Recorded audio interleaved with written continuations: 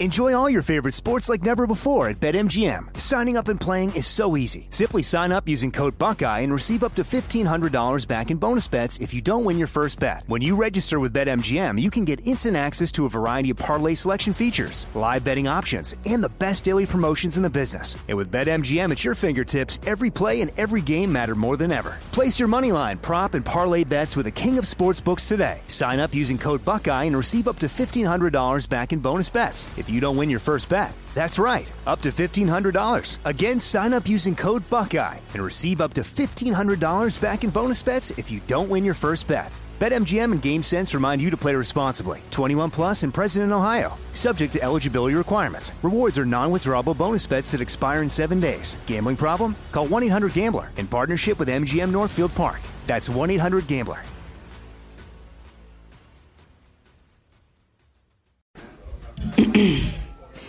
AT&T connects an ode to podcasts.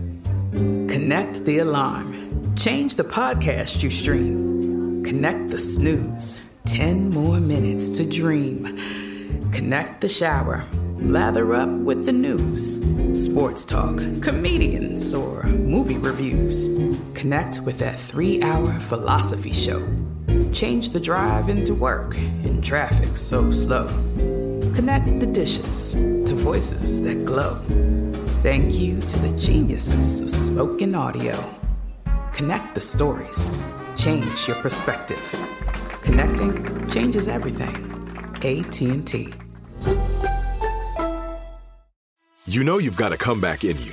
When you take the next step, you're going to make it count. For your career, for your family, for your life. You can earn a degree you're proud of with Purdue Global. Purdue Global is backed by Purdue University, one of the nation's most respected and innovative public universities. This is your chance. This is your opportunity. This is your comeback. Purdue Global, Purdue's online university for working adults. Start your comeback today at purdueglobal.edu. Hi there, I'm Zach Braff. And I'm Donald Faison. We're real-life best friends, but we met playing fake-life best friends, Turk and JD, on the sitcom Scrubs. 20 years later, we've decided to rewatch the series one episode at a time and put our memories into a podcast you can listen to at home. We're going to get all our special guest friends like Sarah Chalk, John C. McGinley, Neil Flynn, Judy Reyes. Show creator Bill Lawrence, editors, writers, and even prop masters will tell us about what inspired the series and how we became a family. You can listen to the podcast Fake Doctors, Real Friends with Zach and Donald on the iHeartRadio app, Apple Podcasts, and wherever you get your podcasts. This is the Jabberjaw Podcast Network. YouTube Music is the new app that combines everything you would expect from a streaming service with the magic of YouTube to bring everything to life. With YouTube Music Premium, you'll get ad-free music that plays with the screen off or while using other apps. Get music wherever you want it, even if you're offline. So download the new YouTube Music app today and start a free 30-day trial. Then you just pay $9.99 a month. Terms and restrictions, of course, apply. But this is the real deal, people. Download it and enjoy music the best way possible with YouTube Music Premium. Okay? Now, here's the show. What's up, everybody? How are you doing this evening or afternoon or whatever time it is you're listening to this beautiful podcast? I call it beautiful because I enjoy it so much.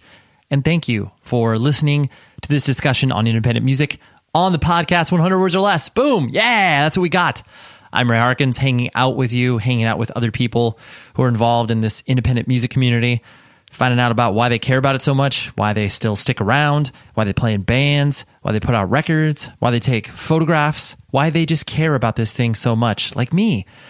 As I get older, it attaches me to this thing even more because of seeing how everything else exists in the world. It's like, not only is it this beautiful subculture, but it's such a amazing escape, an amazing community, so much stuff. But who's the guest this week? I know. I presume you probably have no idea because you cannot read. No, of course you can read. You know that the guest this week is Louis Aponte, the drummer of incredible hardcore band called Jesus Piece from Philadelphia. I was aware of this band, And I enjoyed what they did. I was like, okay, that first release of theirs was cool. And then, obviously they were doing their fair share of touring and playing with cool bands and, getting their name out there. But it wasn't until this full length where I really, really reckoned with them and said, holy crap, this record is bludgeoning. It's brutal. It's everything that I like about a modern hardcore record. It's, it's just so good. I love it. And so I hit up their PR person, and we kind of we were able to make this happen. And Luis actually, his girlfriend, his significant other, appeared on the show. I don't know, this was maybe like a year or so ago. Melissa from a band called Small Circle, which is put out a really, really good record last year. And so I had her on, and then it all it's full circle. We keep it in the family here, right? But it's the holiday season, right? We are approaching the fact and the time in which you need to think about gifts for people. And there's no better place to give gifts than rockabilia.com. And use the code PCJabberjaw, and that will give you 15% off your order. And for the music lover in your life, like you could probably get, I would say 95% of your gifts, like maybe if your, uncle isn't a music lover, or your mom or your dad or whatever, but everybody else, you'll be able to find their perfect gift on rockabilia.com, from shirts to long sleeves to hoodies to flags to posters, whatever it is that you think they might like, Rockabilia has. And I love their company so much. Fast shipping, amazing customer service, and they know what they are doing, okay? Trust me, when you order from them, you will be taken care of to the utmost degree, okay? So PC Jabberjaw gets you 15% off. Dive in there, order away, and you will you'll love it, okay? And then you'll be like, yo, I got all my gifts, they get shipped directly to me, toss them in a gift bag, boom, done for the year, done on, December 13th or something like that, which is something I need to do, right? Yeah, I think so. But yeah, rockabilia.com, thank you very much for your eternal support of this show. I had an interesting experience this weekend. I went to Arizona with a friend of mine who, what I would define as a quote-unquote civilian, and I mean that, in a non-derogatory sense. He, he's a little bit younger than me, like maybe 30 years old, so 8 years younger than me, but, really hasn't been exposed to, subculture, so to speak. His political beliefs and kind of like who he is as a person is what I like to call subculture adjacent, where he has these beliefs that I'm like, oh man, like there's a lot of people, in the punk and hardcore community that feel that same way. But we went out to Phoenix for a few different reasons. One of them was to visit my grandmother, who's 88, 89 years old. She's up there, but I love her dearly and just haven't got a chance to see her. So I was able to do that. And then we also went out to see a Five Finger Death Punch show. One of my friends, Doc Coyle, who is a previous guest on this very podcast, he plays in a band called Bad Wolves that was opening the show.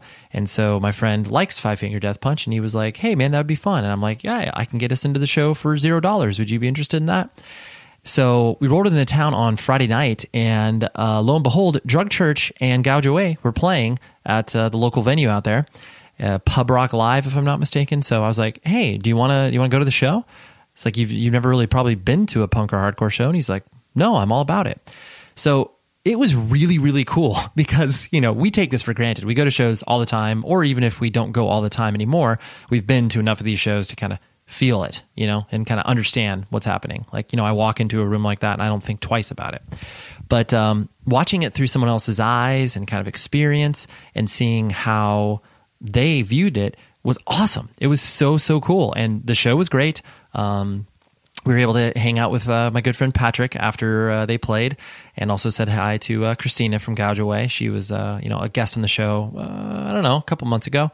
But it was great. I just loved having that experience. And then the next night, I loved having the complete opposite experience, where it's like, we were at their arena, which is like the, AK Pavilion or something. I don't know. I don't know how to pronounce it, but it's like 14, 15,000 people, huge rock show, tons of production, just really interesting to see. And it was cool. I got to see Doc play with Bad Wolves, and, Bad Wolves are a pretty successful band at this point. They got a good head of steam going on, and watching them kind of set up, it was just like, oh man, they got their, they have their huge banner, but it's no frills, they're just getting up there with their amps, their mics, and their in-ear monitors, and they're doing the damn thing.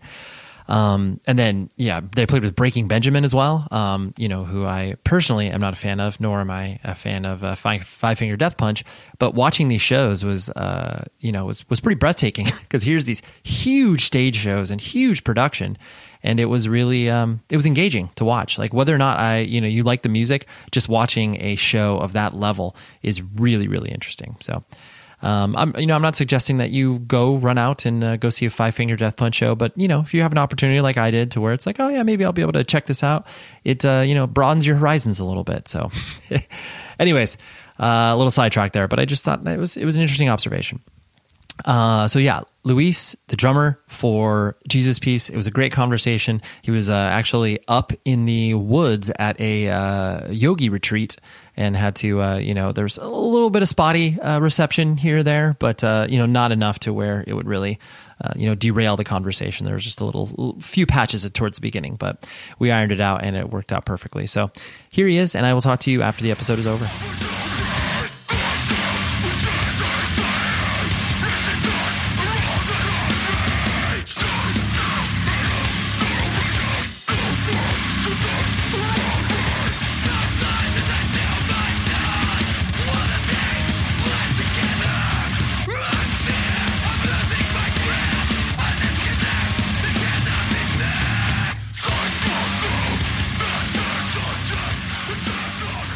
Jesus Piece I became aware of, when you guys came onto the scene and, released your first 7-inch and everything. And it was, you guys were a band I always kind of paid attention to in the periphery. Like I listened to the stuff and I was like, that's cool.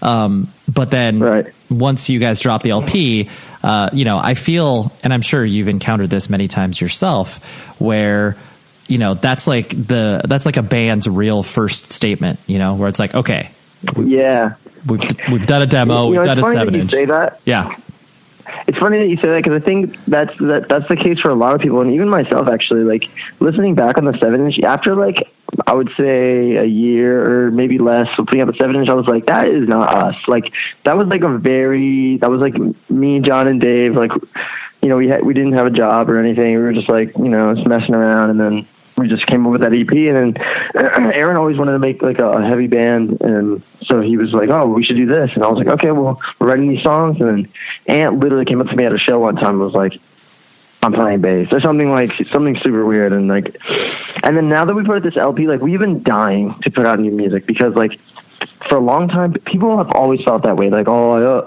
I've always wanted to check you out. I listened to the EP, wasn't really feeling it. But then I saw you guys live, and I was like, oh, this is like way different. And like, I think that this LP is an actual like better depiction of who we are as a band because we have like this energy when we play live. In my opinion, that's like blows our 7-inch out of the water. Like our 7-inch can't even. It just doesn't even make any sense that it would be even the same band. Do you know what I'm saying? Like the music's the same, but the energy is way different, and the mood is different. Yeah. Oh so no. I think that this. Excuse me. What? No. I totally agree.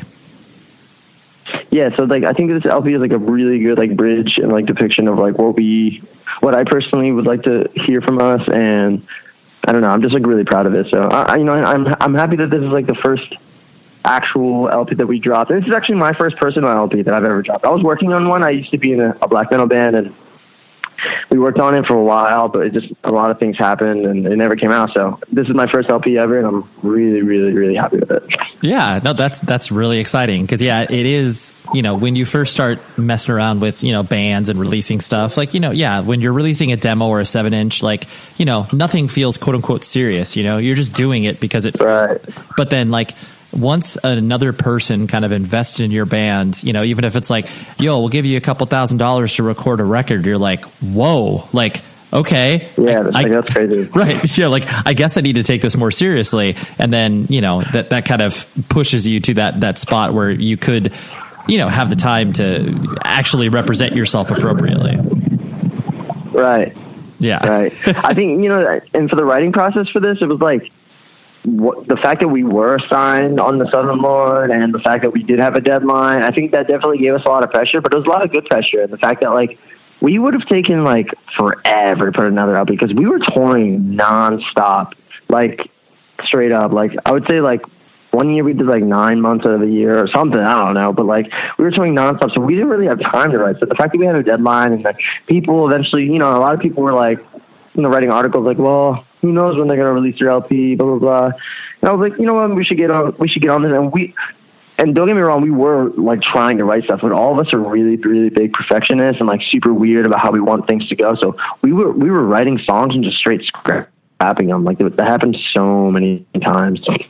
Right. So I don't know, like it took a while, but I thought it was well worth it, you know? Yeah, for sure. And like you said, you know, it's the first thing that you've done where you can look back on it, because, you know, usually bands, you are most critical of your material even after, you know, whatever, a week after you've released something. You're like, all right, well, I'm on to the next thing. That thing sucks. But yeah, you have the ability to like look at what you've just released and be like, oh yeah, like I'm proud of that.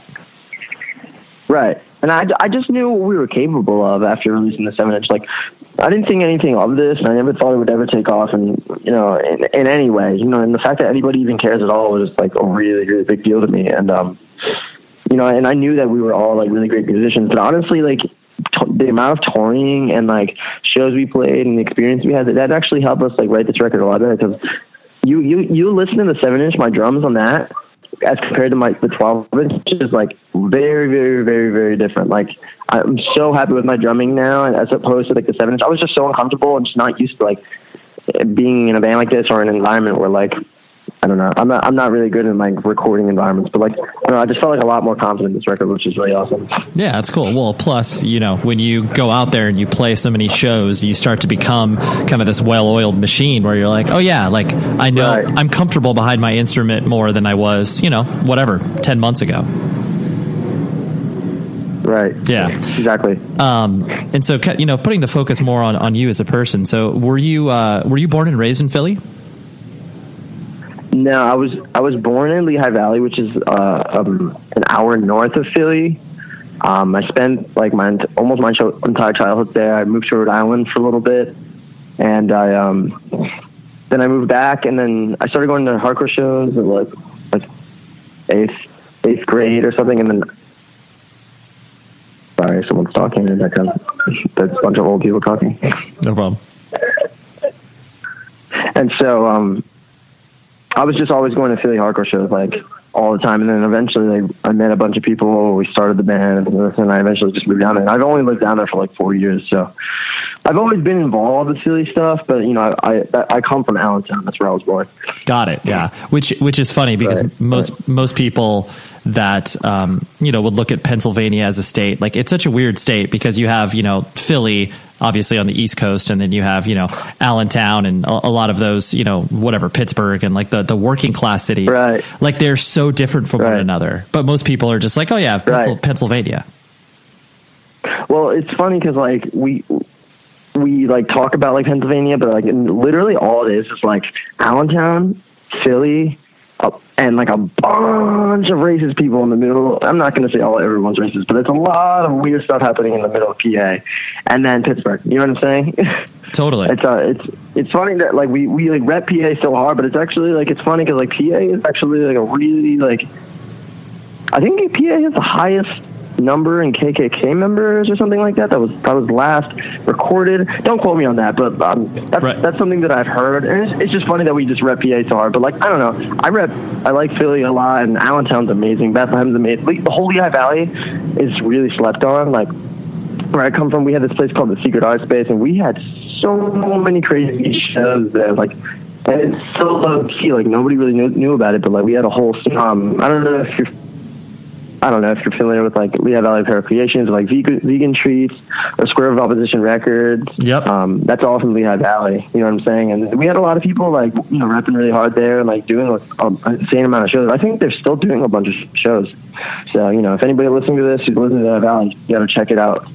Yeah, it's cool. Well, yeah, there definitely are communities that kind of spring up around, you know, even if it's just like one or two bands, but when you put like-minded individuals into a, you know, community together, they start to, you know, make moves and start to create their own path and scene. And so, yeah, that's totally what happened with Lehigh Valley. And like, I mean, even people, can point to, Syracuse in the 90s. It's like, there's no logic behind why the fact that, Syracuse would be like a hotbed of hardcore if you had no context for it, but you're like, oh yeah, Earth Crisis came from there. So of course, like that's how it happened. But even so, like, not even just talking about now, Lehigh Valley had like a whole thing going on in like the 80s even. My dad told me that he saw Butthole Surfers, Murphy's Law, Youth of Today, all of them at this place called Oliver J's in Allentown. And like, that was like, I don't know, early 90s, late 80s or something like that. So like, that was like, that's been going on since that long, like, yeah. And also like, there was like a big Doylestown scene, which is another suburb of Philly. And I definitely wouldn't call Allentown a suburb by any means. It's like it's definitely a city. It's just like very like small and poor kind of, and it's like, it's a little crime ridden, but it's like, it's really cool. But Bethlehem and East End and stuff, it's like all really nice up there. Yeah, no, absolutely. But yeah. And so what was your family structure like? Mom and dad in the house? Do you have brothers and sisters?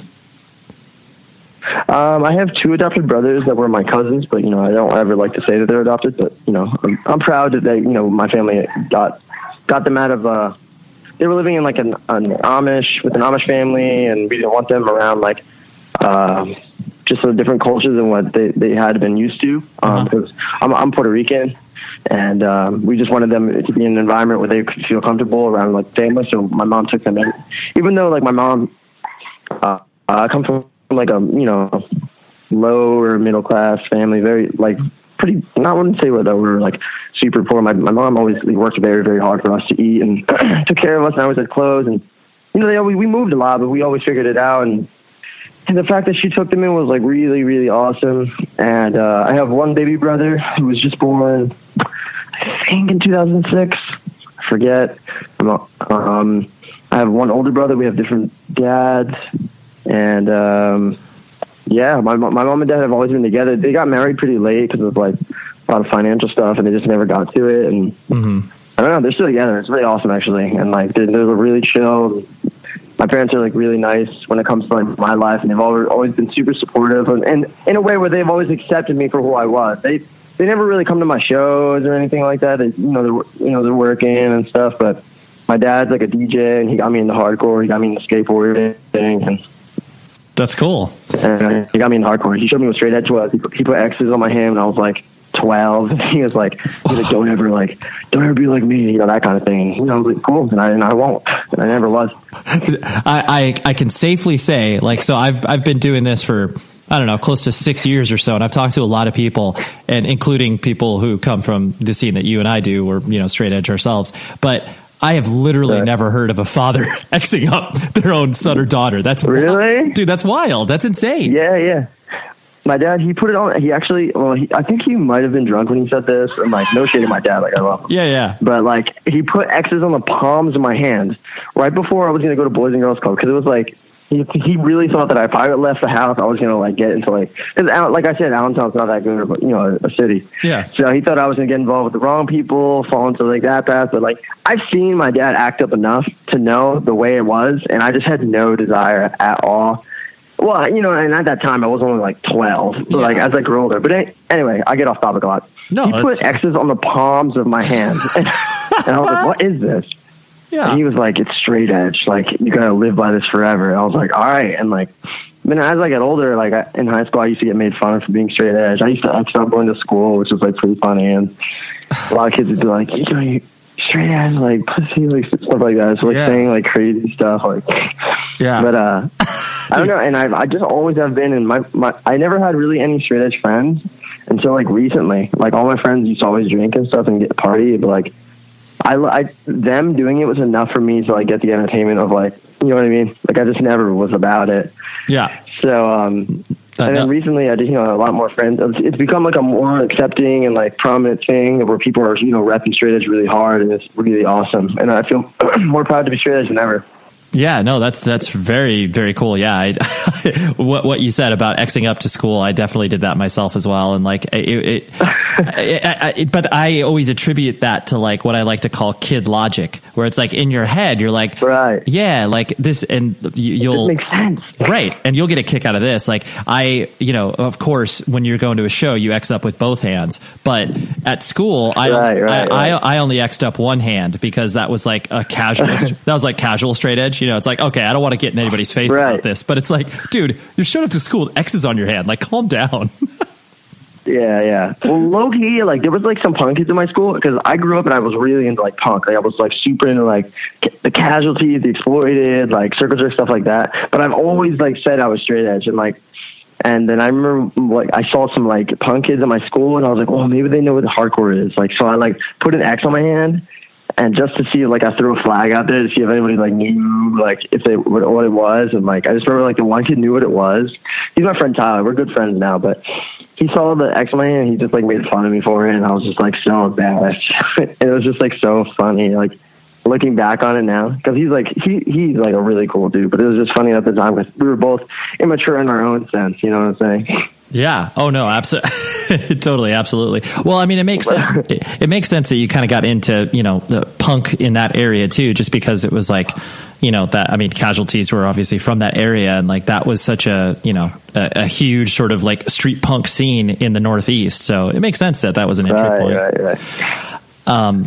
And so as you were, kind of growing up and like, so describe to me, like, so you said your parents got married later. Like, did they get married like after you were born or they were married before? Oh yeah. Like way later. I was like, I think I was like 18 when they got married or something like that. I didn't even go to the wedding. Like my parents and I had like a little bit of falling out when I was like young and, I started working right when I was 16 and worked really hard. And I moved out into like this like kind of punk house in like Allentown somewhere because we were going through some stuff and they got married and I had a lot of like weird resentment towards them, so I just didn't talk to them. But I don't regret it. Like we're fine now, and like I really just sucked up my pride and just like I don't know. Yeah, just got over it. Like you can't like go on your life like hating your parents. You got to respect your mom. You got to respect the life they gave you in general. So I think we talked about it a little bit and everything's cool now. But yeah, they got married like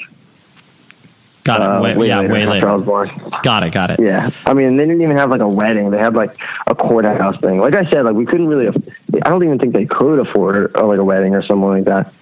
Sure. Well, and plus, I mean, they had created a family already and a family structure, so it's like I'm sure the wedding was just like, yeah, we could just do something simple in the backyard. Exactly. It was just like something small, and like I don't really think anyone went. They just wanted to do it just to like to do it because they were like, well, I don't know why we're still aren't married. They actually like didn't even get rings. Like they just like tattooed each other's name on like their ring finger.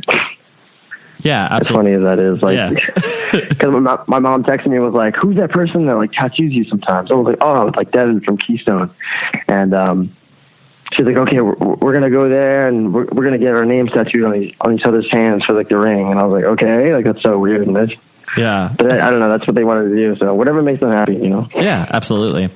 So, as you started to, grow up and like you said, your parents were supportive and they understood like, I mean, clearly your dad was understanding of the, punk and hardcore stuff. What kind of kid did you find yourself being as you started to, go to, junior high and start to interact with the world? Like you said, some people were making fun of you because, you were straight edge and that sort of stuff. But were you an outgoing kid? Were you quiet? Oh, well, no, I was like, it depends. Like, even like today, like if I meet like strangers or something, like I'm usually pretty quiet and like reserved. But otherwise, like if I'm like homies with you, like I'm mad outgoing. Like I'm like always the person in the room who's like always yelling, trying to get the energy up. Like, let's go, let's get pumped. And obviously I go through like, I have like a pretty like, I think I have like bipolar disorder. My dad does, but like I always just like flip switches like with my emotions a lot, and like that can be kind of annoying for like, everyone else. But and I get self-conscious about like making everyone else feel bad.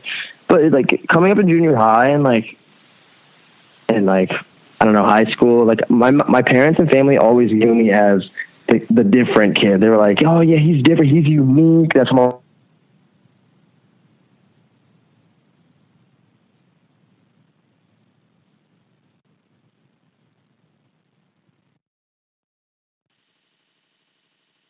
me a lot in Puerto Rican culture or like, Black culture or anything like that, it tends to be like kind of homophobic, like a lot. So for me to do that was kind of like a big deal with my mom and dad. My dad like hated it.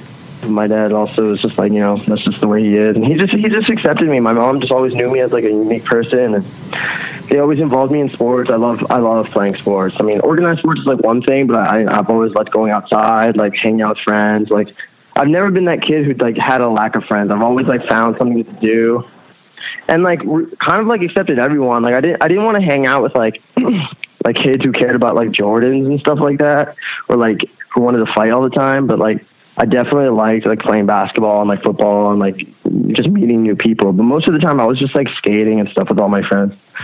We would hang out at this spot like CVS, like in Allentown. We would just skate nonstop, like every day, like crazy. Sure. And so, so it sounds like you, I mean, like most kids, you were kind of experimenting with a bunch of things and seeing what you were ultimately interested in.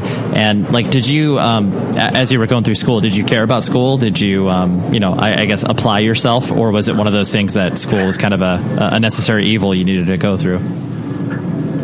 I actually went to Catholic school for like from like 4th to like 7th grade, and like I said, I moved a lot. So I'll put this in perspective. I went to kindergarten in Globe Park School in Rhode Island, Woonsocket, Rhode Island. 1st grade, I went there also. 2nd grade, I moved. Or no, maybe I went there as well.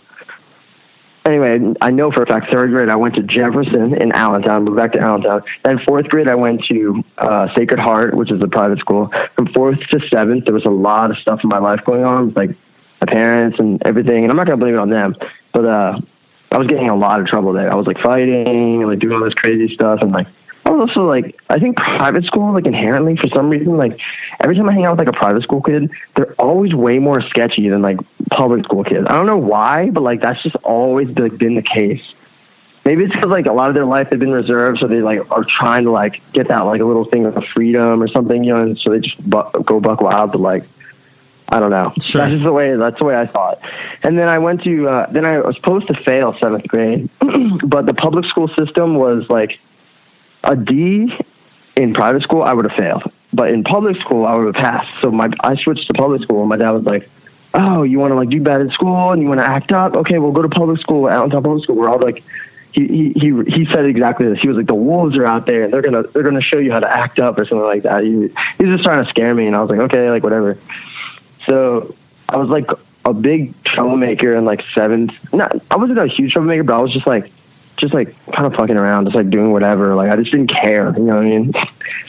Sure. So when I got to 8th grade, it was like actually like legit kind of scary for me, because I've never like been to like a public school in Allentown. It was like really nerve wracking, and my parents made it seem so bad. But like, I don't know. At that point, I mean, I still didn't care about school, but like I didn't do anything to get in trouble. So like. In high school, I never got picked on or anything like that. I was actually heavily involved in like marching band in high school and like theater academy. I like had a lot of friends in theater academy. I really liked, for some reason, like improv, and like I was in 2 musicals. One of them was a chorus line, and one was Joseph and the Technicolor Amazing Pincoat. And I had a lead role in both of those. So that was like really different for me. I left my comfort zone a lot, like doing that, but it was like, I thought it was really good for me, you know? Sure. It's like nice to like just try things out. And I really like being in chorus. I mean, I like just like extracurriculars, like just like hanging out, and that's how I made friends. And I don't know, but like the high school I went to, you can look it up. Like it's like really sketchy. It's called William Allen High. It's known to be like the most like overpopulated and like crime-ridden school in Allentown. And actually, in Pennsylvania, I think it's like one of the worst in Pennsylvania.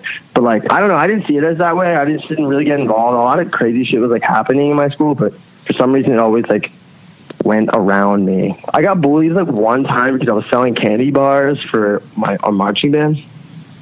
Some kid comes up to me and he was like, "Yo, let me get one." I'm like, "Nah," and he just took it. He was like, "What are you gonna do now?" And I was like, "Nothing. I'm not gonna do anything."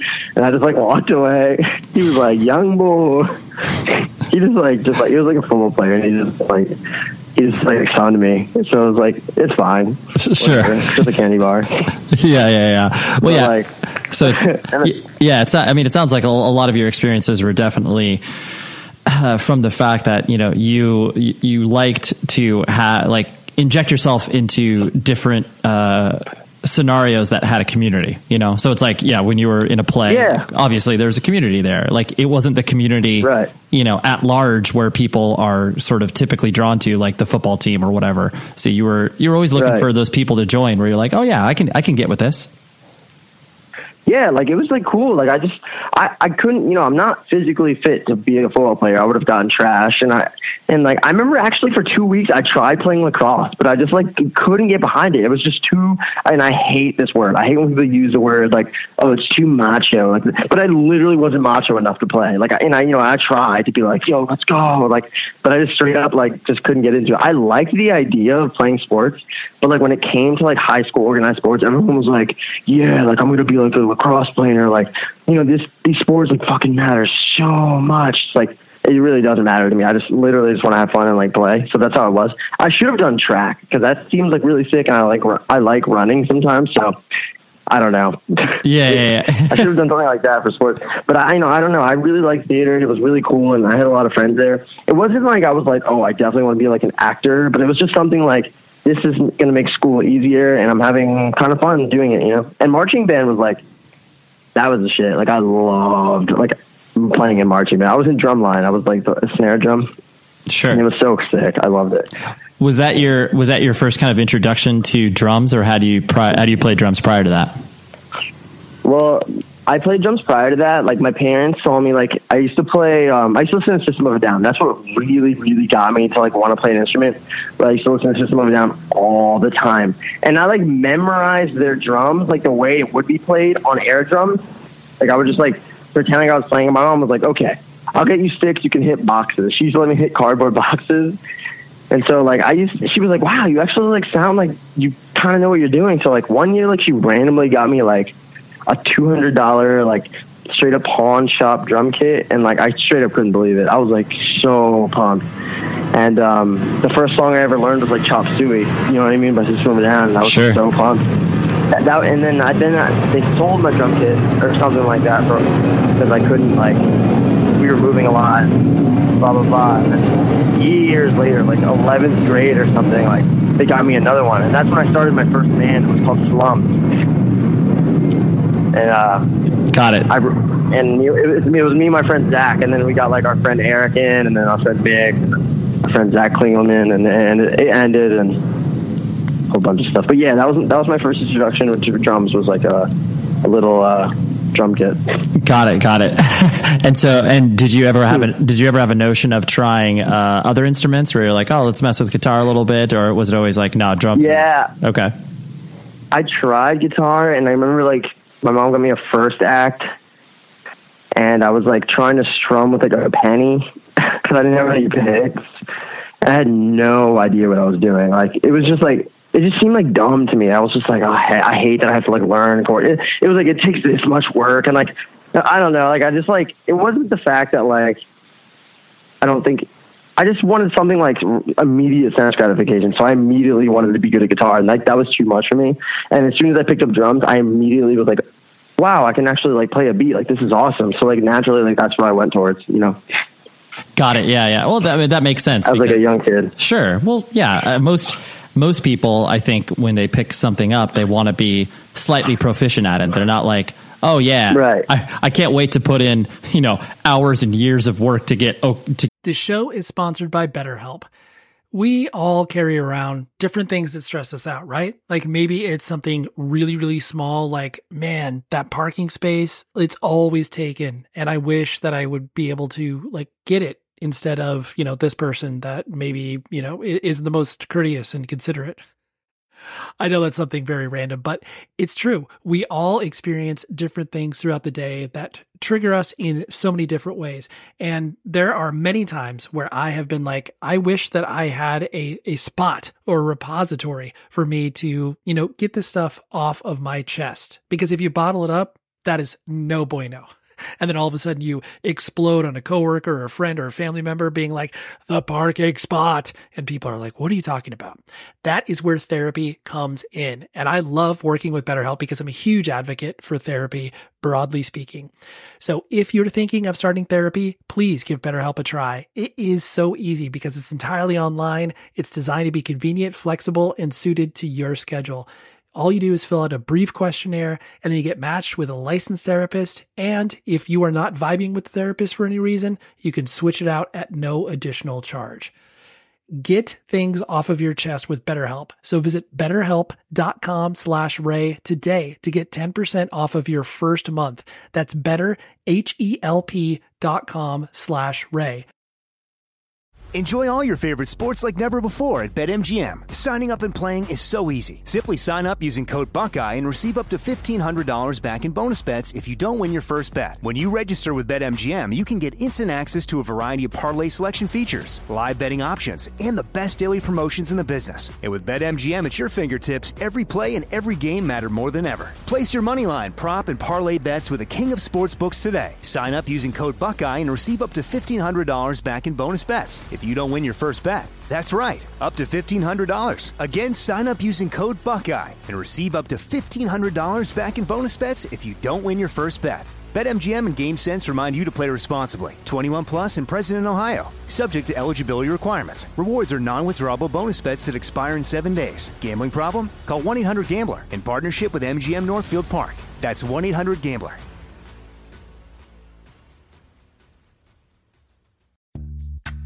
Snag a Job is where America goes to hire, with the deepest talent pool in hourly hiring. With access to over 6 million active hourly workers, Snag a Job is the all-in-one solution for hiring high-quality employees who can cover all your needs. On demand, temp to hire, part-time or full-time. You name the position. Warehouse worker, retail associate, grocery store clerk, fitness trainer, baker, stylist, bellhop, podcast producer. Yeah, Snag a Job's got a worker for that. With our easy-to-use platform, you're able to seamlessly post and fill available positions quickly with a dedicated customer support team to provide all the help you need along the way. Kind of nice knowing you have a talent pool like that in your own backyard, right? Snag a Job is the partner you need to keep your business running smoothly. So visit snagajob.com or text snag to 242424 to talk to an expert. Snagajob.com, where America goes to hire. Get okay at something, you know?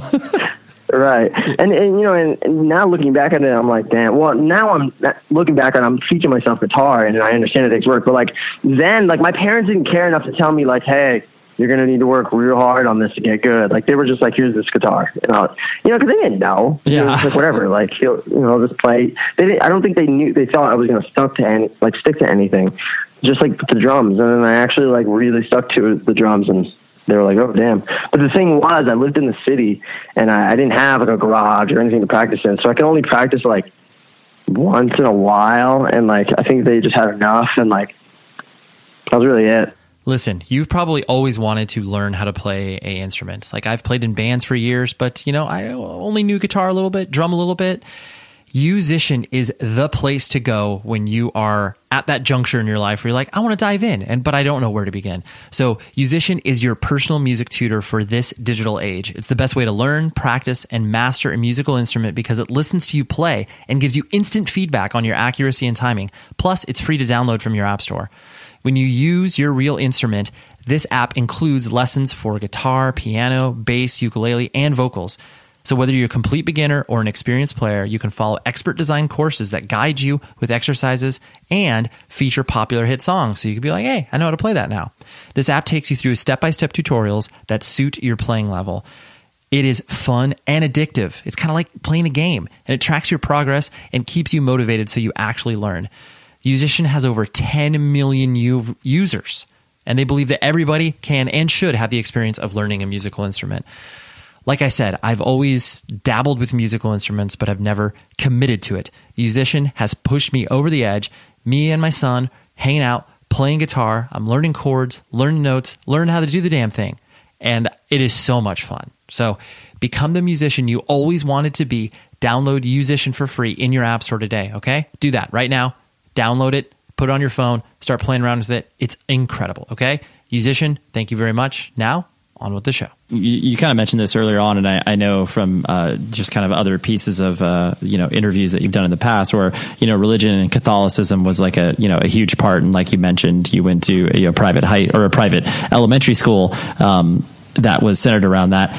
And I presume your relationship with Catholicism was one of those things where it's like, oh yes, I'll go to church, and my parents are doing it, so I'll do this. And when did you feel like you basically started to explore other options where you're like, oh yeah, Catholicism, maybe this isn't for me. I need to see what else is out there. Well, actually, I went to private school, middle school from fourth to seventh, same difference. But my parents, they got me, they wanted me to be an altar boy, get my sacraments done. I was baptized, first communion, that whole shebang. And I literally did not care. I don't think I ever really thought Jesus or anything was important to me. It was more fear based, where I was if I curse Jesus, I'm literally gonna get hit by a car or something tomorrow. It's gonna be crazy. I'm gonna get smited. And I was an altar server, and I was just kind of going through the motions. But I think that's how it is in anything you force your kids to do. I think that's just the way it is. Unless they go out of their way to do it themselves, and you can see a general interest. I was just forced. If I didn't go to church, I would get grounded. And but it's funny because my parents, they hardly even went to church. We went to church once in a while. They would go every once in a while, but most Sundays they would just send us, and we would just have to go.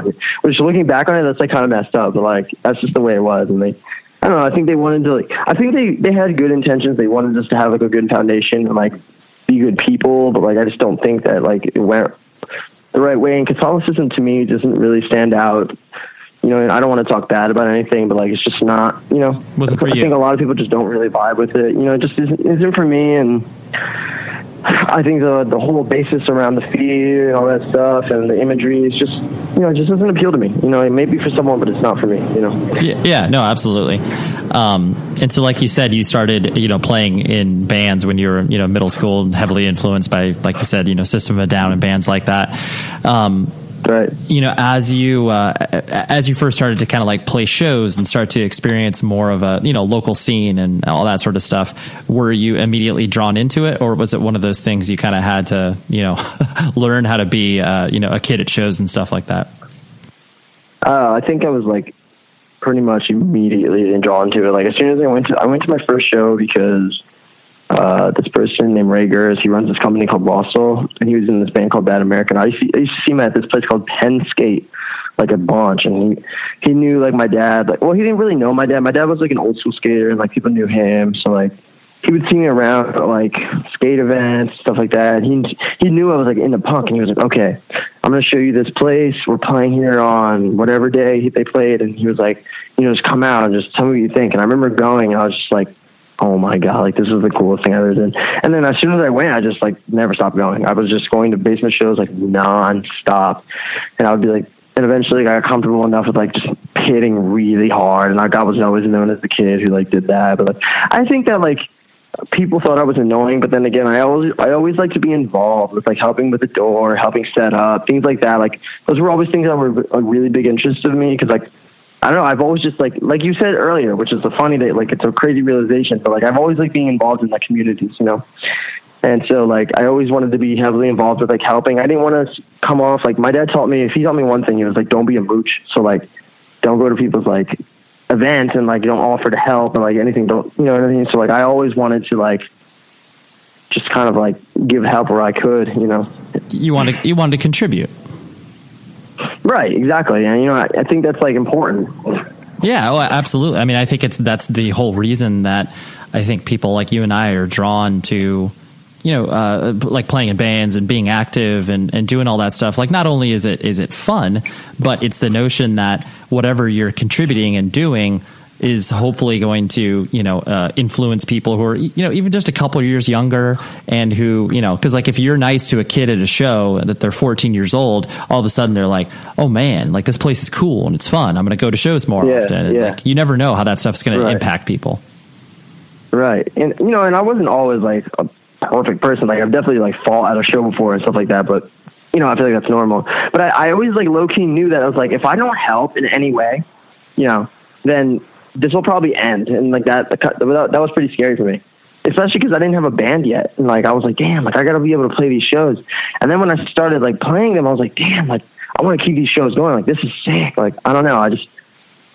I wanted to just keep like punk and hardcore, like keep going so much. Like, but like, then again, I was nothing I could really do. Like, I was 16 and like, I don't know. It's kind of like excuses. Like, you know, I wish I had like the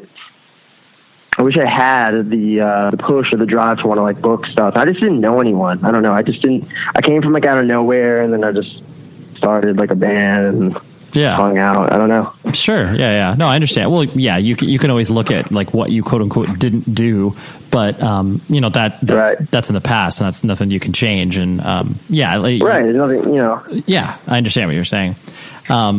And so, you know, as you, like you said, as, you know, this Jesus Peace LP being like your first record and stuff like that. And like, as, you know, Jesus Peace like started, were you, like, how do you toured up into that point? And what was your relationship with like tour and traveling and stuff like that? I didn't travel out of like Pennsylvania until like I was like 17 or something like that. I mean, I lived in Rhode Island. And every so often, I used to go with my friend from high school. We used to go to Massachusetts and visit her mom. But otherwise, I was in this band. Like, it was like this, like, we wanted to be so many different things. I wanted to be like DSBM. They wanted to be like Light Bearer. This other person wanted to be like Immortal. Like, we were just like all over the place. The other person wanted to be like Tragedy. And it was called Kata Hajime, which I don't recommend. I mean, if you want to listen to it, you can. You'll hear like how crazy, like, terrible I was at drums and everything, which is, it's funny to look back on. But we did like a 3-day tour or 4-day tour or something like that. And it was like, we went to like West Virginia, Pittsburgh, and like somewhere random. But I haven't like done any extensive tours like beside that. That was like really it. And I toured in like this like truck, and it was just like, it was fun. I you know, I'm not going to be like, oh, it wasn't fun, but I had a lot of fun. It was like my first tour experience, and I was happy to just be out there playing for other people, you know? Yeah, absolutely. And so then as you started to, you know, get out there with Jesus Peace and start to, you know, play more shows and start to notice that people were caring and stuff like that, you know, how did that personally kind of like feel for you as you started to notice that people were paying attention to what you were doing? Well, I mean, as soon as you drop the EP, like, it was crazy. Like, I've never witnessed, I didn't have Twitter until like Jesus Peace really started. And so we dropped the EP, and I think we had like 3,000 retweets or something, like the first day of putting it out, or something crazy like that. I just was like, what the fuck? I was like, what is going on? I was with Dave. He plays guitar at his mom's house in New Hope, PA. We dropped it, and everyone was just going crazy. Like, I was like, what? Like, I just couldn't believe it. So then we were like, all right, like, fuck it, we'll just like make shirts. And so we made shirts the weekend of This Is Hardcore, like, and we made like 50 shirts, and they sold out in like 10 minutes. I just couldn't believe it. And after that, we just always had this rap of like, oh my God, grab their stuff, it's gonna sell out, or like, oh, they're like a hype band and all this crazy stuff. But like, you know, the fact that anyone even listened, we're like so into it, and like our first shows were like all amazing. Like, I was like, damn, like this is like so sick. But all that comes from is a sense of commodity. You know what I'm saying? Like, if it's not, you'll see like a lot of bands, a lot of people will be like, oh my God, they're such a good band. But most of the time it's because their friends are going crazy for them. You know what I'm saying? Oh, like, absolutely. I mean, and that's really where it comes from, because like people in hardcore, they're not really looking. No one cared how good we sounded. Like, no one cares how good Dave is at guitar. No one cares about how good I am at drums. People will acknowledge that and like it, but most people who come to hardcore are looking for the energy, or like the whole, like, the environment. So like, we gave our friends, really put forth that effort to give everyone that like experience, where it was like an insane environment, and we got known as that. And it just went viral, I guess, and it was like really cool. And you know, I think that our music was like subpar. It was like good, but like whatever. Like, but it was more of like, you know, it was more of just like our friends putting on really hard for us, and us just like really believing in ourselves and just playing hard as hell every time. So, sure. I don't know. It just worked out that way. Yeah. No, that's really cool. I mean, I do like how you mentioned that fact of, you know, having your friends support you, and 'cause yeah, it's like most when you go into a show and you see like a, local band, and then you start to see, whatever, 20 or 30 kids care about them, you're like, not only is it cool because they're local, but then you start to see where it's like, oh yeah, other people are into this. Like, I think I want to join in. And you just. Exactly. Yeah. I totally get that. I mean, it happens for so many bands like that. Right. Like if you watch Vane's or even ours, for instance, is hardcore, like, and I love Vane. Like they're like some of our good friends. You'll notice that like if you know them, you'll know that everyone in the pit is their homie, and they're just going so hard. And that's what made that look just so cool, because it was like everyone's just going so crazy, and no one even knows that it's like all their homies like going crazy. And I just think that it's sick that even like you could even get your homies in the first place to just go that hard the whole set. I thought that was just like so impressive. And like, hardcore, like I think modern day hardcore is like, it's not even about necessarily the music anymore. I mean, it definitely is. It 120% is. But what I mean by that is like, you got to bring something else to the table. You got to have that energy. You got to have that message. You got to have something, because like, otherwise we're just recycling a lot of people's stuff. You know what I mean? Hardcore's been done. I mean, there's a lot of new and innovative things that are coming out. Like I personally don't think, like everyone is like super like, copying everything, but a lot of it is, a lot of it is just recycled stuff, but like done in a different way or perceived in a different way. Shut up. Yeah. And no, it's okay. And so that's what makes it different and more exciting, is that like, this person's doing, or like this is the reaction they get, or this is the way they're presenting their record, or like, I don't know, like, or they're mixing it with this genre. It's just cool. You know what I mean? It's cool. And I definitely I like all the recycled, like 80s hardcore. Everyone that sounds like, I don't know, Floor Punch, or like Use It Today to me, or like SSD, like all that stuff is cool to me. I don't get bored of it personally. I know some people are like, this is the same shit as like Negative Approach. I'm like, yeah, but I like Negative Approach, and it's cool that a band nowadays is still doing it, and like, it's nothing innovative. And I think as long as you can like realize and represent and kind of acknowledge like where your pioneers and like all your influences coming from, and I think that's cool. You know what I mean? Yeah, absolutely. Well, because too, it's like you have to look at it from a cyclical perspective, where it's like, hardcore morphs and changes every 4 to 5 years. So it's like, it's kind of like high school, where it's like if you're a freshman, the seniors are the cool kids. And so whatever. I'm 37 years old, and it's like when I started to go to shows, like I couldn't see Gorilla Biscuits or Chain of Strength or any of those bands, but the bands that sounded like them, that like you said, mentioned the fact that they are influenced and are paying homage to those bands. I could see them at shows, and I could get stoked on that. And that's the only way that you can kind of push things forward, rather than just like be stuck in a certain era and that's it. Right, like you can't like make an album that sounds just like SSD and be like, we are innovative, because no, you're not. But like, it's still cool that you're doing it and you're recognizing, and it's cool that people are making bands for the scene. And I don't know, I just really respect anyone who's like trying to make music at all, because like a lot of people who are critiquing other bands have never actually been in a band or made music or booked a show or done anything for the scene. So it's like, of course you have shit to say, because you have never experienced it. You don't realize how hard it is to actually go out there and tour, to actually lose money on a show, to actually book a show in general, and like, or do anything, make a zine. So I don't know, even if it's not innovative, I think I respect it. It's cool. And I have my taste, obviously, but like, I give kudos to anybody, working hard, trying to do what they got to do. Yeah, absolutely.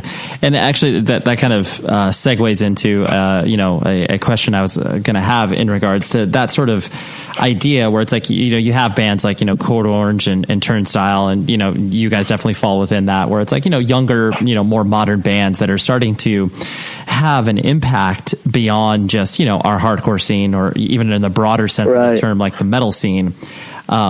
Right. But it strikes me as these bands are always, no shots at them, but like it's always that delicate balance of trying to maintain the people who, had been introduced to these bands when they first started, but then also expanding and making sure that, newer people are coming to the show who might not be into the punk and hardcore scene and stuff like that. And I'm sure that you guys kind of go into that same notion, where it's like, okay, well, we are a punk and hardcore band, but we want to play in front of different audiences and stuff like that.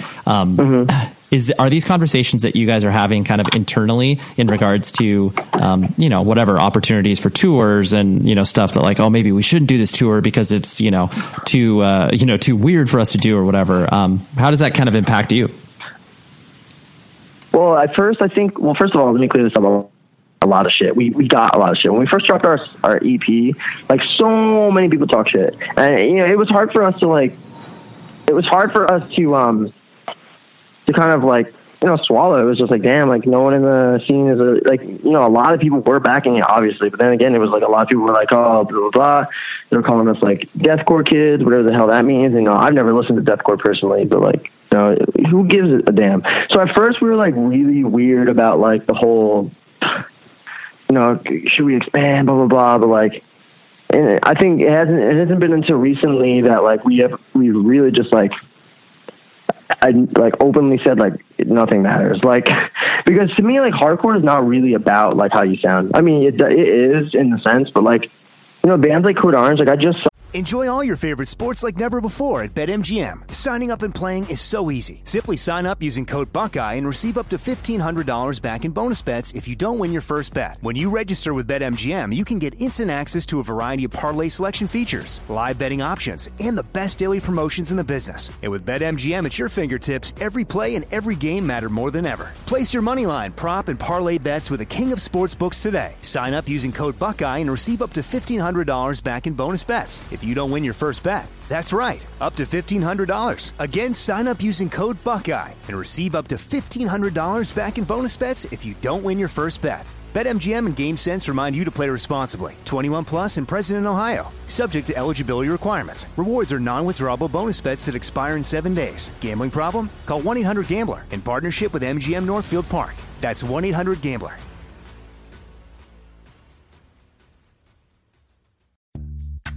Snag a Job is where America goes to hire, with the deepest talent pool in hourly hiring. With access to over 6 million active hourly workers, Snag a Job is the all-in-one solution for hiring high-quality employees who can cover all your needs. On demand, temp to hire, part-time or full-time. You name the position. Warehouse worker, retail associate, grocery store clerk, fitness trainer, baker, stylist, bellhop, podcast producer. Yeah, Snag a Job's got a worker for that. With our easy-to-use platform, you're able to seamlessly post and fill available positions quickly with a dedicated customer support team to provide all the help you need along the way. Kind of nice knowing you have a talent pool like that in your own backyard, right? Snag a Job is the partner you need to keep your business running smoothly. So visit snagajob.com or text snag to 242424 to talk to an expert. Snagajob.com, where America goes to hire. This is it. Your moment. This is your time to make your comeback with Purdue Global. When you come back with a Purdue Global degree, you create opportunity for yourself, your family, and your future. It's a degree you can be proud of, a degree that employers will trust and respect. Purdue Global offers working adults like you over 175 flexible degree programs to meet your specific career goals. These include associate, bachelor's, master's, and doctoral degrees and certificates. Purdue Global degree programs range from nursing to business to communication and more. Whatever your interest, we have the degree that will move you forward. You have the knowledge, you have the experience. Now it's time to get credit for the work you've done and earn the recognition you deserve with Purdue Global, Purdue's online university for working adults. You know you're worth it. We do too. So don't wait another second to get the degree that will take your career to the next level. Start your comeback today at purdueglobal.edu. All them at this fest called Made in America, which is like it's ran by Jay-Z and Beyonce. And like I think that's sick. And like the fact is that if you look at all their tours, they're still taking hardcore bands out. You know what I mean? They're still putting new bands out there.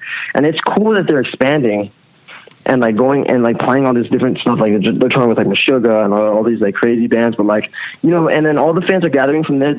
Some of those people are going to listen to Code Orange and like check out other hardcore bands, and then like that, that's what makes the scene grow. Because if you're playing to the same 50 people in your town, then where's the growth at all? Like, you know what I mean? Like it seems like pretty obvious. In a world where everyone is confined to their homes, society begins its largest binge watch to date. In the hallowed library of Hulu, or perhaps on a shelf of DVDs you haven't looked at in a decade, is a show that perfectly encapsulates life in the early aughts and launched a friendship that would inspire millions. Hi, I'm Zach Braff. And I'm Donald Faison. In 2001, we starred in Scrubs, a sitcom that revealed a glimpse of what it was like to survive a medical internship. As Turk and JD, we explored guy love. Nearly 20 years later, a lot has changed. We're not Supermen, but we're still best friends. Given the mandatory lockdown, there's no better time to relive the series that brought us together in the first place. And we're doing it with a podcast. That's right, people. We're going to bring friends and crew members and fellow cast members and writers. And guess what? We're going to even invite some of you to call into the podcast and ask all the questions you want of the entire Sacred Heart staff. Join us for Fake Doctors, Real Friends on the iHeartRadio app, Apple Podcasts, and wherever you get your podcasts. You know what I'm saying? Yeah, no, for sure. You're preaching to the choir. And I guess the itch that I wanted to scratch to that question is the fact that a lot of the decisions that are, made from bands, like there's always this notion of kind of the punk rock guilt of like, okay, well, yes, we want to, be able to like make a living for ourselves, being a hardcore band and touring and all that sort of stuff. But like the notion that like, okay, we can't get too big too quickly because of, whatever, we'll get burnt out or whatever. There's a million different things. Right. But there definitely, like you said, there is that, the loud hardcore purist on the internet that's going to look at, bands like you guys and just be like, oh, whatever, like these dudes, they weren't born into a Minor Threat show. So of course, like they're posers or whatever, Well, a lot of the times I've been going to shows almost 10 years. Everyone in Jesus Piece has been going to hardcore shows almost 10 years now. So like any internet person who wants to talk like shit on us can suck my ass, in my opinion.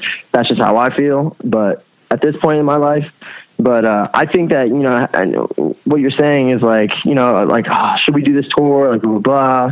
And like now in this current time, no, I don't think we feel that way. I think that we would be willing to do like a lot of things because I think we really have just, we really outdid ourselves in hardcore, and we'll never stop playing hardcore shows, but we are all, as people, are very diverse. Like we all like a lot of different music, so that's just the way we are and that's the way we feel. So like if people want to judge us because we want to tour with like a rock band or we want to tour with like a metal band, that's just their problem. That's their own like personal issue with us. That has nothing to do with us. And right. I don't think that any of us are per se trying to make like a living off Jesus Piece, because I just don't think that our music is the one where you can do that, in my opinion. Like I don't think that Jesus Piece will ever be played outside of like Sirius XM Extreme Radio or like yeah, you're not going to be the next. You're not going to be the next Metallica, right?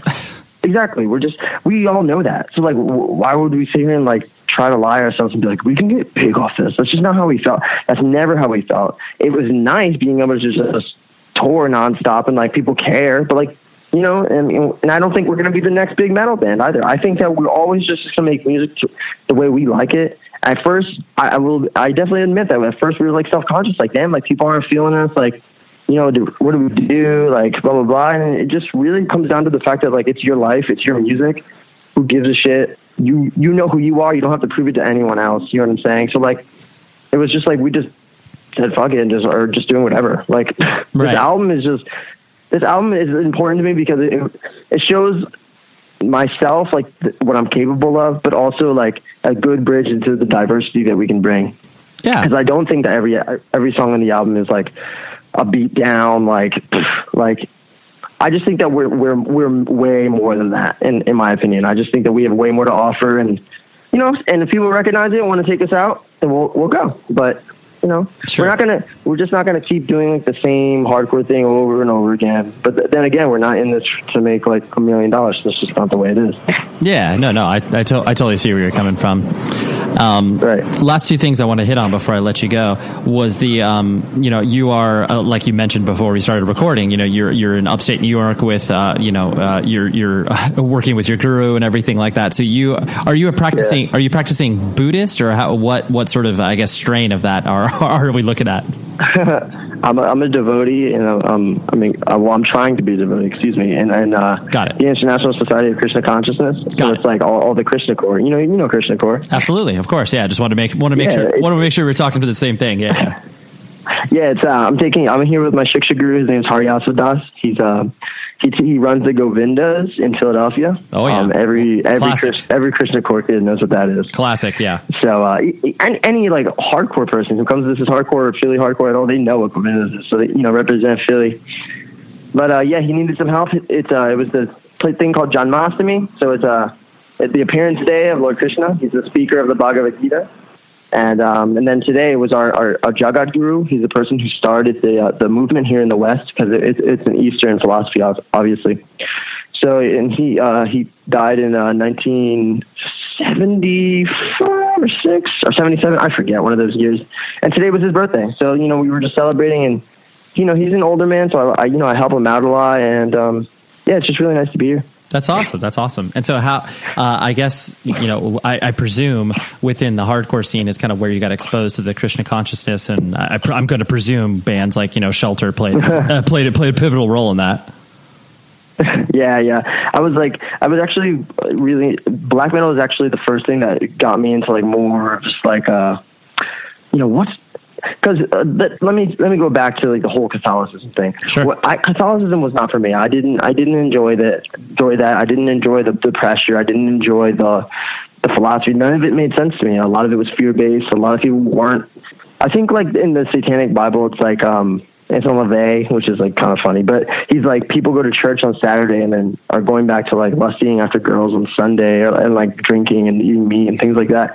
And that always struck a chord with me when I read that quote, because I was like, that's very true. Like a lot of people aren't, very true, and they're over here preaching, and like, it was very like money based, and it was just very, very just strange to me personally. This is my experience.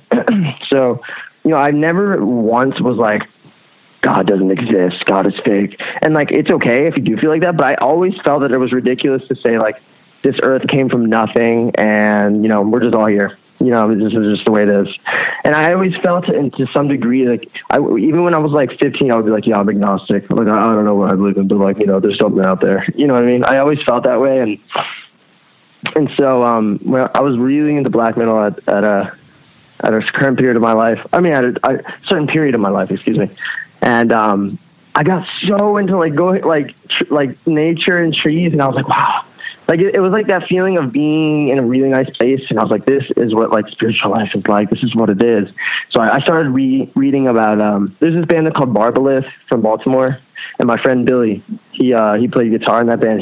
He was like, oh, I'm a yoga teacher. I teach Ashtanga yoga. So I was like, oh, okay. Ashtanga means 8 limbs. It's the eightfold yoga path. It's something that people practice. I really don't know too much about it, but he was like, oh, you should read this book. It's called The Yoga Sutras of Patanjali. So I was reading that, and I was like, oh my God.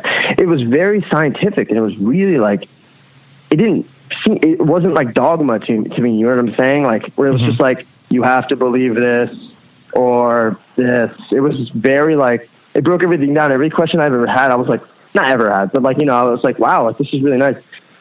But it wasn't enough for me, because it taught impersonalism. It taught voidism. Impersonalism essentially is like, I am my own God. I worship myself, which is like, I think that's also foolish, because you can't be your own God, because we can't even control our own senses.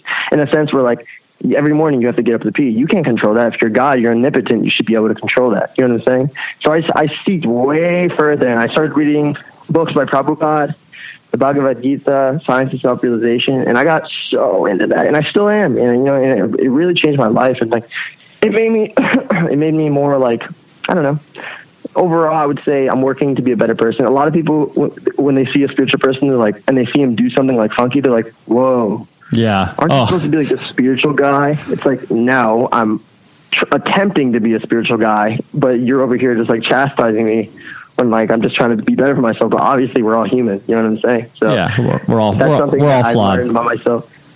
Yeah, that we're 100% all flawed. I mean, if you're born in the material world, you are immediately imperfect. All your senses are imperfect, so it's hard for anyone to say some crazy thing, Yeah. But this is like something that means a lot to me. I lived in temples. I've been to India. I've been to Vrindavan. my girlfriend's very supportive of it, and she reads and chants with me. My family's very supportive. I've been vegetarian for a long time.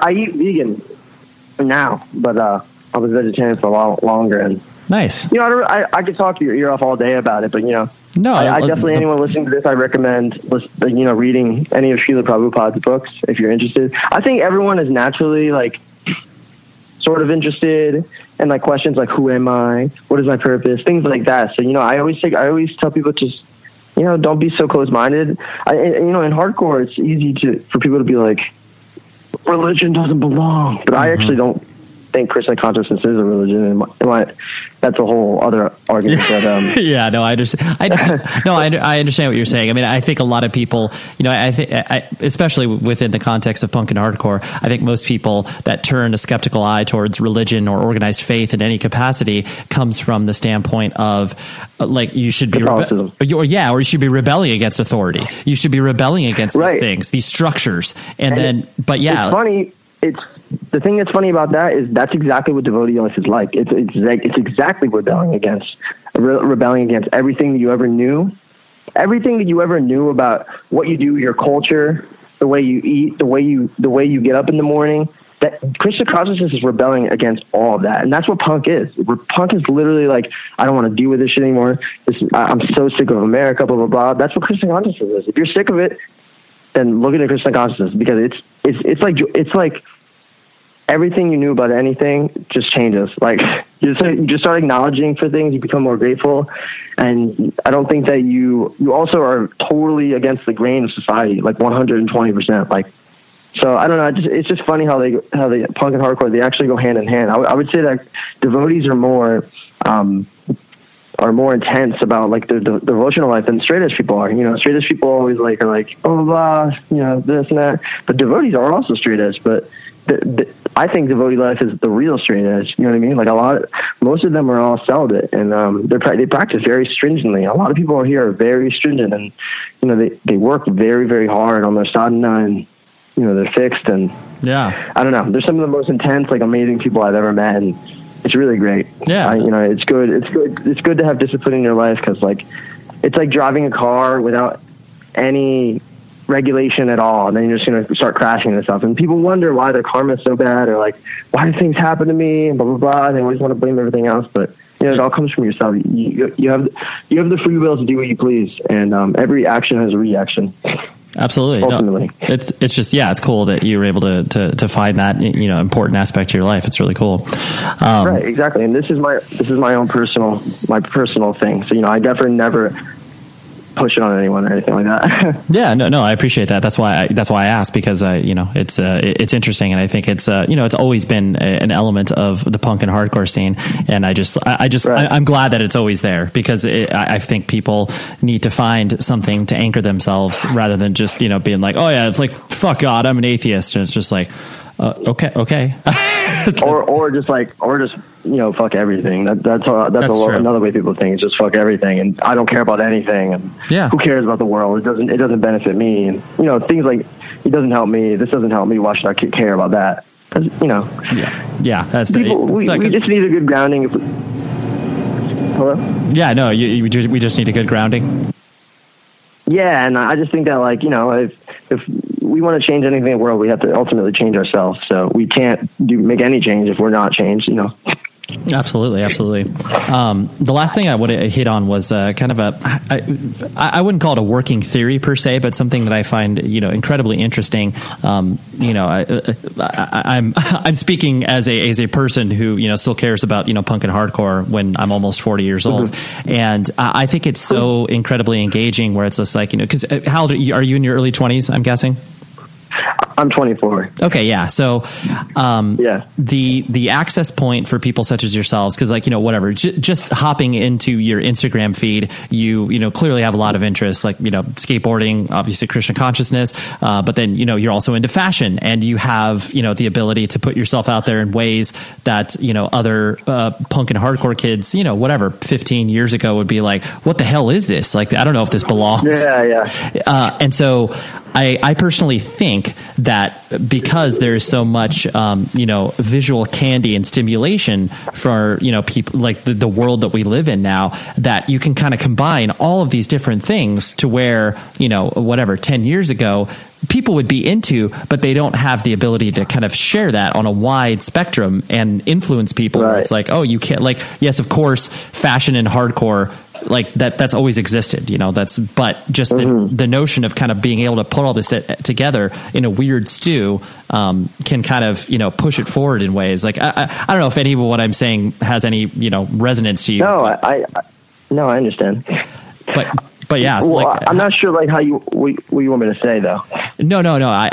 So the like I said, the working theory is the fact that, you yourself can be into all of these different things where, they're essentially two separate worlds. Fashion is one world, hardcore is another world. Right. But because you exist in both, you can kind of put them together in ways that other people necessarily can't. So, I presume that's all enjoyable for you to kind of like, experiment in all these different platforms and mediums. Right.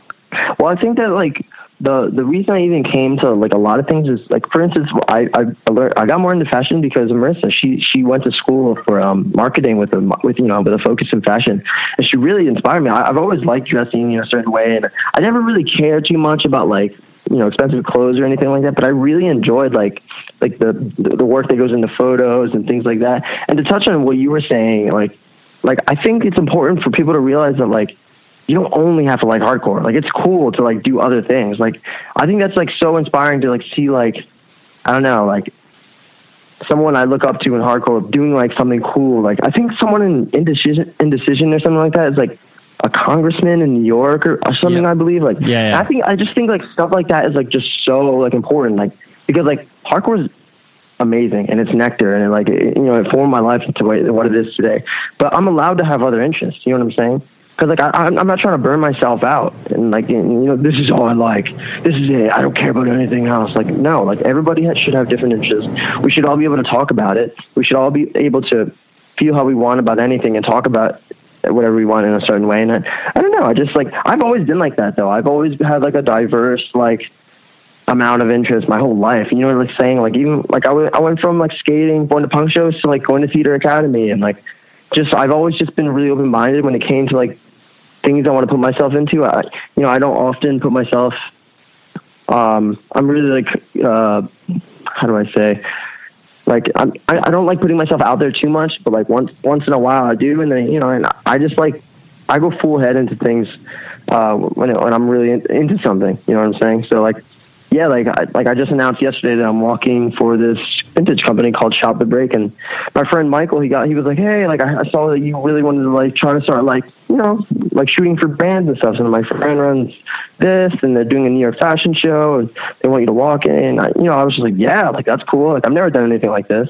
I've never worn an outfit like that, and I just thought that was like so cool and so interesting. So. And I always like to involve my friends. That's the thing. Like, I gathered, I started a group chat. I was like, everybody has to go to this fashion show. It's just like cool. Like, just like getting everyone to like just try something new and like everyone get out there. Like, you seeing like a whole bunch of hardcore kids like at a fashion show is just gonna be so like sick. And like even like some of the hardcore kids like that I'm friends with is just gonna be like cool because like even them, they're like into fashion. Not like that, but like. It's just cool to like experience new things. I think that's the most important thing you could ever do in your life is just go experience stuff. Go travel. Go try things. Go see things. Go talk to new people. Don't sit in your town and make big insinuations or like big judgments on the world if you've never even experienced another person's life or culture. You know what I'm saying? People want to make huge accusations or like things about other people. They never even left like their neighborhood. You know what I mean? Like going to India was like one of the most important things that ever happened in my life because I would complain about the dumbest shit or like the way I lived and like blah, blah, blah. And I don't have this. And like those people literally don't have anything in the village where I was. They were just taking care of like their kids, feeding, begging for money, but they were all so fixed in their sadhana and their practice. And like, they were so into taking care of their family and taking care of themselves. They weren't complaining. They were happy just to be chanting, dancing, and just like trying their best to like, live. And obviously that's their karma and they're all there, but I just like I don't know, Yeah. I'm just going off on a limb here. I'm just saying, like, I just think it's so important for everyone to just go crazy in life, just like experience everything. But of course, like, try and be like a positive impact. Like, don't self-destruct and don't kill yourself. And if you want to, like, and by kill yourself, I mean like doing crazy drugs or anything like that. I just, but I don't know. Yeah, no, I personally just like. Go ahead, sorry. No, it's okay. To stop your train of thought, I understand where you're coming from, because basically the notion of putting more influences in your head from, different mediums and different worlds that may not make sense on the surface together will only add to the overall experience of not only you as a person in your life, but then you're able to take this stuff. And I mean, it's like, because now punk and hardcore has existed since, the early 80s, as far as like hardcore specifically is concerned. Now the fact that you're seeing all of these people that are in, adults in, high power positions that can all like have been profoundly influenced by punk and hardcore are now, influencing fashion and influencing, movies and all of these ways that, like, 20 years ago, you'd be like, oh, there's no way. But it's like, now it's like, oh, dude, you're going to pay $300 for a vintage Dark Throne t-shirt. It's like, oh my God. Yeah. You know what I'm saying? Where it's like, it's just crazy to watch that full circle stuff. But like, to your point, limiting yourself and only kind of sticking to one lane is only going to give you one experience as opposed to like 15. Right, exactly. And and if you want to sit and like in your neighborhood and go just do whatever you are into, that's fine. Everyone's entitled to do what they please. I also want to say that I hate the fact that vintage shirts are that much, and I don't want to, exploit hardcore in a sense where, like, I'm getting into all these things. I want everyone to get really into it because I still want the nectar of hardcore to be there. I don't want people paying all that money and all this crazy stuff. And it's cool if hardcore stays in the streets. That's cool with me. But personally, I'm into hardcore and also like things that are a little out there. You know what I'm saying? But I'm not necessarily hoping that, like, I hope like hardcore hits the mainstream and like blah, blah, blah, even though it is. You know what I mean? There's nothing we can really do, but yeah, you don't. We don't control that. We're simply passengers. That's all we are. Exactly. That's all we are in life. It's just simply passengers, and the world works around us. Exactly. Well, Luis, thank you so much, dude. We've done it. I appreciate you, taking the time with me and walking me through all this stuff. It was very enjoyable for me. No problem. I always go off on tangents and just speak. But, and I apologize for going off topic a bunch of times. But, I really appreciate you calling, and it was really fun. Okay. That was great. Thank you very much, Luis, for coming on the show. And if you have not checked out the Jesus Peace record, you are doing yourself a disservice. You have to do that. It's a really, really good record. Quite possibly maybe making my top 10 list of the year, just tipping my hat a little bit. But and that episode is coming up. Oh man, I can't wait. We're actually going to be recording that in person. Holy moly, it's going to be so much fun. But anyways, the guest next week is another one of our sort of, I guess you call it buried treasures.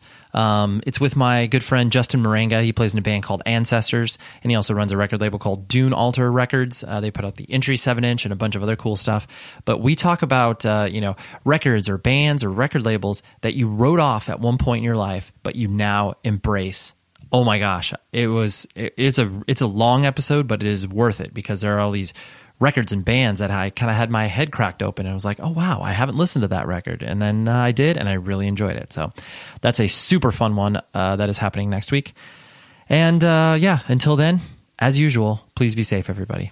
Don't forget, big shout out to the musician, because you've probably always wanted to learn how to play a musical instrument, but you're like, where do I even begin? Let the Musician app be your personal music tutor. It's the best way to learn, practice, and master an instrument. It listens to you play and then gives you feedback real time on your accuracy. Become the musician you always wanted to be. Download Musician for free in your app store today. Okay? Now, for real, be safe, everybody. You've been listening to the Jabberjaw Podcast Network, jabberjawmedia.com. Shh.